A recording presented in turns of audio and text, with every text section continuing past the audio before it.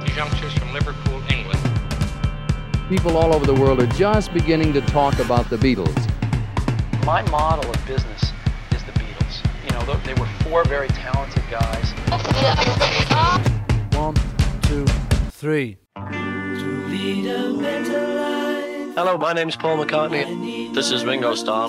This is John Lennon. I'm George Harrison. Welcome back to another episode of the Here, There, and Everywhere podcast. I'm your host, Jack Lawless. I'm thrilled to bring you another exciting episode, this time featuring the incredibly talented Alison Brown. Alison is a Grammy-winning musician known for her work as a banjo player, a bluegrass guitarist, composer, and producer. She's released 12 critically acclaimed albums and is one of the most important and innovative minds in today's music scene. She's toured with Alison Krauss and Union Station and Michelle Schacht before forming her own group, the Alison Brown Quartet, in 1993. Her banjo has been described by Billboard magazine as comparable to the inescapable beauty and sonic uniqueness of James Taylor's voice or B.B. King's guitar. She's also the co-founder of music label Compass Records, which has been called one of the greatest independent labels of the last decade. In today's episode, we'll delve into Alison's love for the Beatles and how their music has influenced her career. We'll be discussing Alison's new album on banjo that's released on May 5th, and we'll even talk about the time she met Ringo Starr and saw Paul McCartney perform live. So without further ado, please join me in welcoming Alison Brown to Here, There, and Everywhere. 1, 2, 3, 4.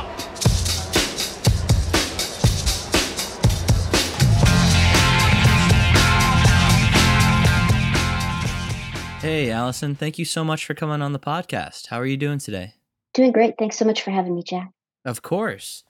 Alison, I'm so excited to ask you a lot of questions today about your music career because it's been extremely impressive, to say the least. But I'd like to start by asking you a few questions about the Beatles. Do you remember when you first heard the Beatles' music? Yeah. Well, I was taking guitar lessons when I was about probably 9 years old, growing up in Connecticut. So it would have been in the 70s, like early 70s. And I can remember, George Harrison's Here Comes the Sun. That was that and Blackbird are the two Beatles songs that probably imprinted first for me. Great introductory songs.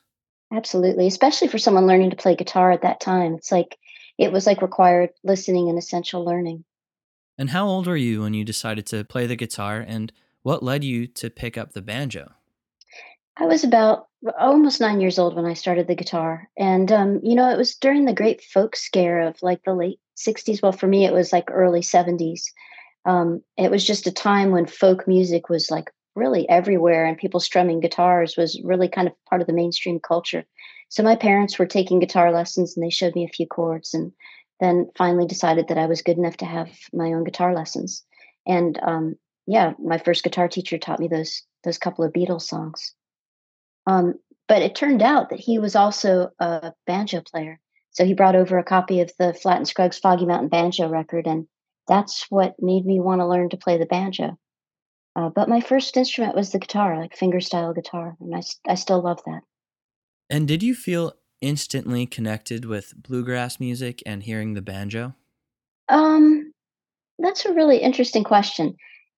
Well, I felt instantly captivated by it. Like when I first heard Earl Scruggs play like that rapid fire banjo, and it's like, that style of banjo playing was popularized by the Beverly Hillbillies and also the movie Bonnie and Clyde, which had Foggy Mountain Breakdown as a theme song. So like I loved the sound of the instrument, but at the same time, it really felt like it was coming from a different America than the one I was growing up in, which was an interesting aspect of the folk revival. Because in the case of bluegrass music, of course, it came from Southern Appalachia and from like agrarian Southern culture and the expression of that culture, like confronting the changes of industrialization after World War II and like around that time. And I was on the East Coast in Connecticut and then later in Southern California. So it wasn't a part of my culture. So I felt a connection to it that wasn't like intuitive in a way. You know what I mean? Oh, that's interesting. Why did you feel that connection? I don't know. I just loved the sound of the instrument and I really wanted to learn how to play it. And then as I learned to play it, I became really enamored of Southern culture. But I wasn't a Southerner. And that's like the interesting thing about the folk revival, really. It's like it was because of the folk revival that Flatt and Scruggs played at Carnegie Hall and started to play at college campuses. So it was taking like regional folk music and bringing it to like a more mainstream audience, or certainly taking it outside of its culture. And that's how I discovered it. So it was really a great moment for music. And of course, like the Beatles were thick in that whole time too. So, I have two kids. One of them is uh, 20 years old, and she's a student at Berklee College of Music. She's a junior there. And like whenever I ask her, like, what period of time do you wish you could live in other than the present? She always says the 1970s because of the music. Yeah, me too. Allison, when did you first get started writing your own songs, and who did you look to for inspiration? That is also a really good question. I was playing a long time before I started to write tunes that I felt like weren't like just obviously derivative. I think one of the challenges of playing bluegrass banjo, like the Earl Scruggs style, is that a lot of it's built out of a roll pattern. So it's really hard, like, to make a song built out of a roll pattern that doesn't sound like something Earl Scruggs already did. So it took me a while. It wasn't really until I was in my late 20s that I started to write tunes that I felt like were really could stand alone as, strong compositions. And I think part of that is because I really feel as writers, we sort of are what we eat. And I think, like you have all these ideas that are swirling around you and like, kind of percolating in your mind. And it just takes time for you to recombine those ideas in a way that's fresh enough to really be called like something original. So, would you say that Earl Scruggs is your biggest inspiration then? Oh, well, there are so many, like he was my springboard into banjo. But before banjo, there was the guitar. And I loved like working on like ragtime stuff, or like Merle Travis was a huge inspiration for that fingerstyle guitar. And of course, like bringing it back to the Beatles and thinking about melodies that just are just such incredible melodies that you just almost can't ruin them with an interpretation. I mean, it's insane how many Beatles tunes have those kinds of melodies that are just undeniable, almost like facts of science or nature or something. Like pi r squared, or some of the Beatles melodies. Like to me, they're the same kind of thing. They're just like these perfect constructs. Yes, totally. It feels like the Beatles songs are like part of nature and they've Yeah, just always been there, you know? exactly. And it's crazy too. It's like, thinking about it and thinking about, some of their tunes, and thinking about, I mean, to me, they're as much a part of the lexicon as something like My Darling Clementine, or My Bonnie Lies Over the Ocean, or whatever. There's so much a part of just our musical makeup now. They can't be denied. That's what an achievement that is, and to have so many melodies like that. Um, I think that's one of the reasons why, I have two kids. My other kid is 15, and they're both Beatles obsessives. And my husband is too. And we have like every book and every possible remastering of every possible recording in this house. And a lot of people that I know, especially like my husband, he's a bass player, and he got into music because of the Beatles. And a lot of musicians, I'd say that are kind of 50s up will say, I got into music because of the Beatles. I got into music because of Earl Scruggs. But I play with a lot of people that would say, yep, it was the Beatles that made me want to play in a band. And the Beatles also experimented with a lot of different styles and sounds over the course of their career. And I've noticed that this is something that you do as well when it comes to blending genres of music together. And you do it in such a smooth way. Thanks. As a musician, how do you approach experimentation in your own music? And how do you make it sound authentic? Um, well, in a way, like when it comes to hybrids, I think part of the trick is not trying to make it sound authentic. Um, like for example, on my new record, I wrote a choro, which is a traditional Brazilian kind of folk tune, to play with Anat Cohen, who's an amazing Israeli jazz clarinet player, but she loves Brazilian music. And so our interpretation of it, like I think that if we try to make it like literally in the style of a Brazilian choro, it wouldn't be as successful as trying to say, I'm going to take a little bit of that idea, but I'm going to bring in a little bit of like, you know, bluegrass inspired banjo technique to the task of playing it and then trying to make something fresh.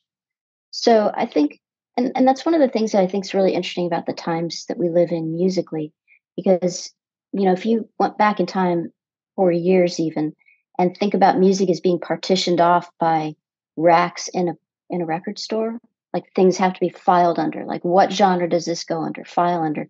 I feel like now people are starting to think about music like in terms of vibe, like what vibe do I file this music under, which is really interesting because then it's like it makes that coupled with the technology that we get to enjoy now, like everything's on YouTube. I mean, it gives us an opportunity to create some really like historically unprecedented hybrids. Like there are fewer barriers, fewer limitations, and all of a sudden, like everything's at our fingertips. So it's a really exciting time to be a creative, you know? Yeah, definitely. And that's something that I noticed in Spotify. They don't have genres anymore on their Mhm. platform, and Right. their organization is now geared towards playlists and vibes, like Hmm. you said. Exactly. Yeah, it's really cool. Yeah, it is really cool. It's a really interesting thing, and a lot of people are talking about that. I'm on the board of the Recording Academy, and we talk about that too. It's like what like a lot of the challenge, if you think about the Grammy Awards, is what category should this record go in? And at some point, it's like when will categories not be a part of the conversation?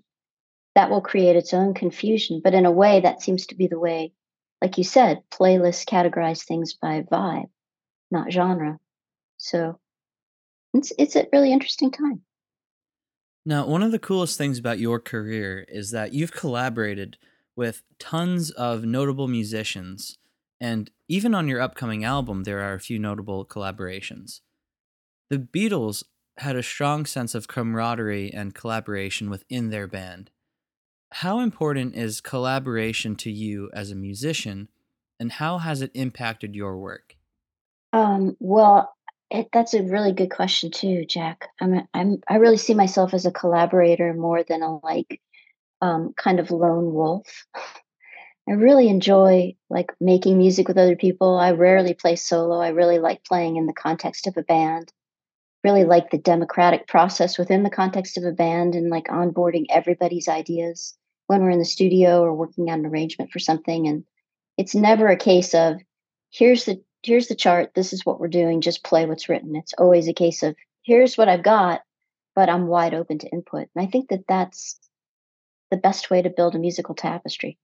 And then when it comes to working with other people, I mean, you just get so much out of other people's perspectives and creative spirits that it just seems very natural to me to want to incorporate that into what I do.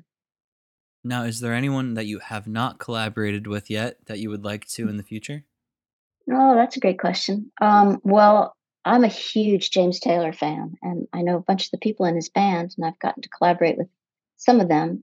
Steve Gadd played on our last record, and Andrea Zahn, who's been with him for the last 20 or 25 years, is a really good friend.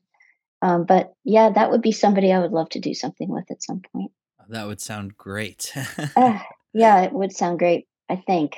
Well, I mean, he would sound great, and I would endeavor to sound as good as I could for sure. So, speaking of your career, in hindsight, do you have any favorite moments that you'd like to share? Mm, favorite moments. Well, yeah, I mean, I've been really fortunate to get to do a lot of super cool things. Well, talking about collaboration, I think a favorite moment for me was getting to work with Bobby Osborne, who is, I don't know if you're familiar with the Osborne brothers. If you like Yeah, bluegrass music, you've heard the song Rocky Top. yeah. Bobby sang Rocky Top, so he's the voice of Rocky Top. And the Osborne brothers were a really cutting edge brother duo bluegrass band in the 60s. In fact, they had like number one country chart records, which was pretty astounding for a bluegrass act, which they really were. And so I produced a record for Bobby that's called Original, came out, I think, in 2018. And when I did the record, he was 86. And getting to work with an octogenarian legend, that was pretty remarkable. I think in part because of everything he's accomplished, but also in part because of like this cross cultural thing that we were talking about at the beginning. you said, like, he's sort of the embodiment of the culture that gave rise to bluegrass music. He grew up in Hyden, Kentucky, in a one-room cabin, and his family cut peat to stay warm. Like, that's kinda his upbringing, and that's what gave rise to bluegrass music. And so it's this music that really called to me, but that wasn't the culture that I grew up in. So that to get to have a musical collaboration with somebody from those roots was really meaningful. Are there any Beatles songs or albums that have been particularly influential to you or have changed the way that you view music? Well, I worked with Alison Krauss for about 3 years, and one of the songs we always did was "I Will," which is a great tune on the banjo. Um, and I was really enjoyed when that one came up on the set list. I mean, that's a great example of a tune that can cross over into a bluegrass setting. And we've been messing around as a band with Norwegian Wood, which also is a great tune on double C tuned banjo. Usually, banjo is tuned to a G chord, an open G chord, but our version of "Here Comes the Sun" is in a double C tuning, which is more of an old time tuning, and it allows you to have these two drone strings, a low C and a higher C.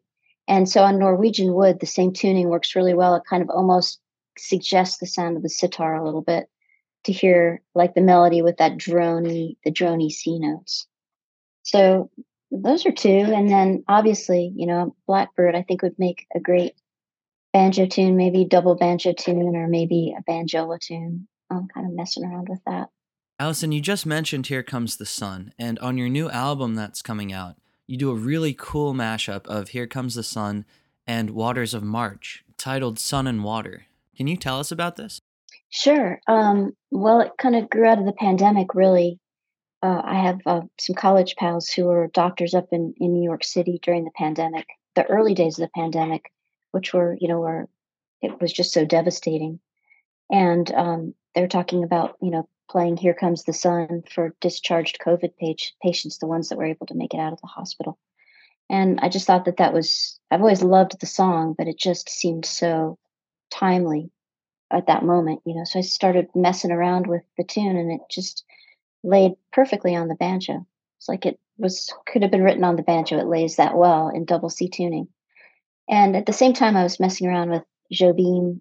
I have this Jobim chord book, Antonio Carlos Jobim, who wrote Waters of March and Girl from Ipanema. It's sort of the father of the bossa nova sound. And those guitar voicings are just so gorgeous. So I was messing around with that. And then it just really occurred to me that the two tunes had a certain musical kinship. So started trying to figure out how could I kind of weave them together. And that's how we ended up with sun and water. So Here Comes the Sun is the sun and Waters of March is the water. That's awesome. And what else can we expect to hear on this new record? Well, a lot of collaborations. I mentioned getting to play with Anat Cohen, which was super cool. I did a track with Sharon Isbin, who's a great classical guitar player. In fact, I think she's the first classical guitarist to ever win a Grammy for classical guitar solo performance. So she's a real badass. I co-wrote a tune with Steve Martin, also in double C tuning, because that turns out to be a favorite tuning of his for the banjo. And that was a lot of fun, marrying the clawhammer style, which is more of a finger style, with three-finger Scruggs style banjo.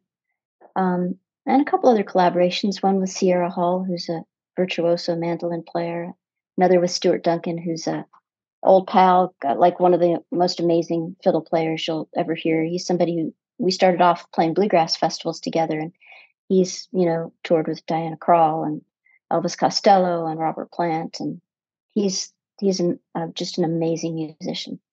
And then I did a string quartet piece with Kronos Quartet. So it really kind of runs the gamut of different things that you can do with a five-string banjo.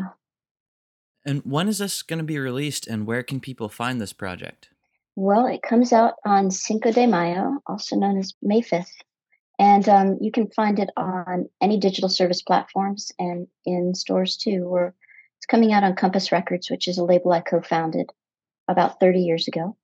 And we still make all of our music available in physical form. So there'll be CDs, LPs, and of course, every kind of digital file that you might dream of. Now, aside from Beatles songs that are inspirational to you, do you have any songs that are just your favorites? The Long and Winding Road for a melody, man, that's just a great melody. That one never gets old. There's so many. Um, like I said, I live in a household of Beatles obsessives, so they would be, if they weren't in school, they would be screaming in my ear their favorites. But that would be probably my number one favorite of all the ones we've talked about. Now, did you guys happen to watch the Get Back documentary? Yes, we did. What'd you think of that? I thought it was incredible. I mean, as somebody who's been in bands, just watch like the music stuff aside, which is extraordinary, and watching the creation of like those amazing tunes. Just the band dynamics is something that I found really fascinating as somebody who's been in a lot of bands. But yeah, that was just like what a gift that we have that footage and we can have that insight. I thought it was amazing.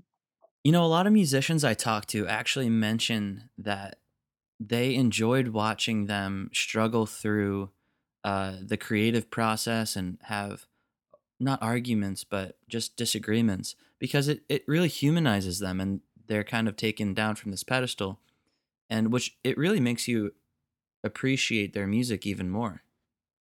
Yeah, that's true. I mean, because you're right, you really do get to see their human side and their other relationships too. I mean, seeing Linda and Yoko, of course, and just like the scene in the studio. They definitely were human, but they were channeling something that was totally beyond human too. I'm just trying to think of other Beatle connectivity. I mean, at Compass Records, we work with Colin Hay, and I've recorded with Colin, and we've put out a lot of Colin's records too. He's an amazing artist, but he tours with Ringo in the All Star Band, and we went to see their show at the Ryman Auditorium a couple summers ago, and actually got to introduce our then 10-year-old to Ringo, and he couldn't have been like he's still the envy of all of his classmates that he has a photograph of himself with Ringo Starr, but he couldn't have been more gracious Wow. and encouraging about our son's musical pursuits. That is so awesome. And we also work with Robbie McIntosh and Hamish Stewart, and they both played in the McCartney band. So everything's like 1 degree of separation. Now, have you seen Paul play live at all? Yeah, we I think the first time we saw him, we were down in Memphis, and we'd just gotten off the road doing a tour that like one of the artists on the tour was Gatemouth Brown, and we ran into Gatemouth on the street, and he's like, "Come with me," and he took us into this club.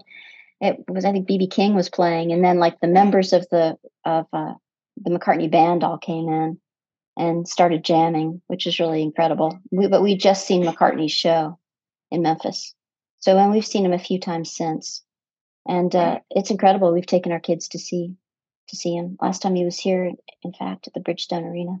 What'd you think of his shows? I mean, he's like 80 years old now and he just does not want to stop playing concerts. It's incredible. Yeah. I mean, what can you say? But I mean, like, it's relatable too, because there was Bobby Osborne at 86 making a record. And I mean, Bobby said to me, making this record's really kept me alive. And I think the pursuit of music and the pursuit of the next creative mountain is what drives us on. And it is what keeps us alive and keeps us vital. So, I mean, I think most musicians aspire, to die in their bus, like, doing the next show, because that's where the passion is. Yeah. I mean, I just can't imagine a world that Paul McCartney is in and he's not touring, I know, or foresee a world without Paul McCartney in it, period. I mean, that's the real nightmare, right? Oh, yeah, I know. I mean, as far as I'm concerned, he's immortal. Like, he Hmm. will always be there. Yeah, well, certainly the legacy the Beatles have left. I mean, I'm hard pressed to think of another musician in any genre at any time that's left a more powerful legacy than the one that they have. Allison, thank you so much for coming on the podcast and being a guest. And thank you for recording that wonderful mashup of Here Comes the Sun, titled Sun and Water.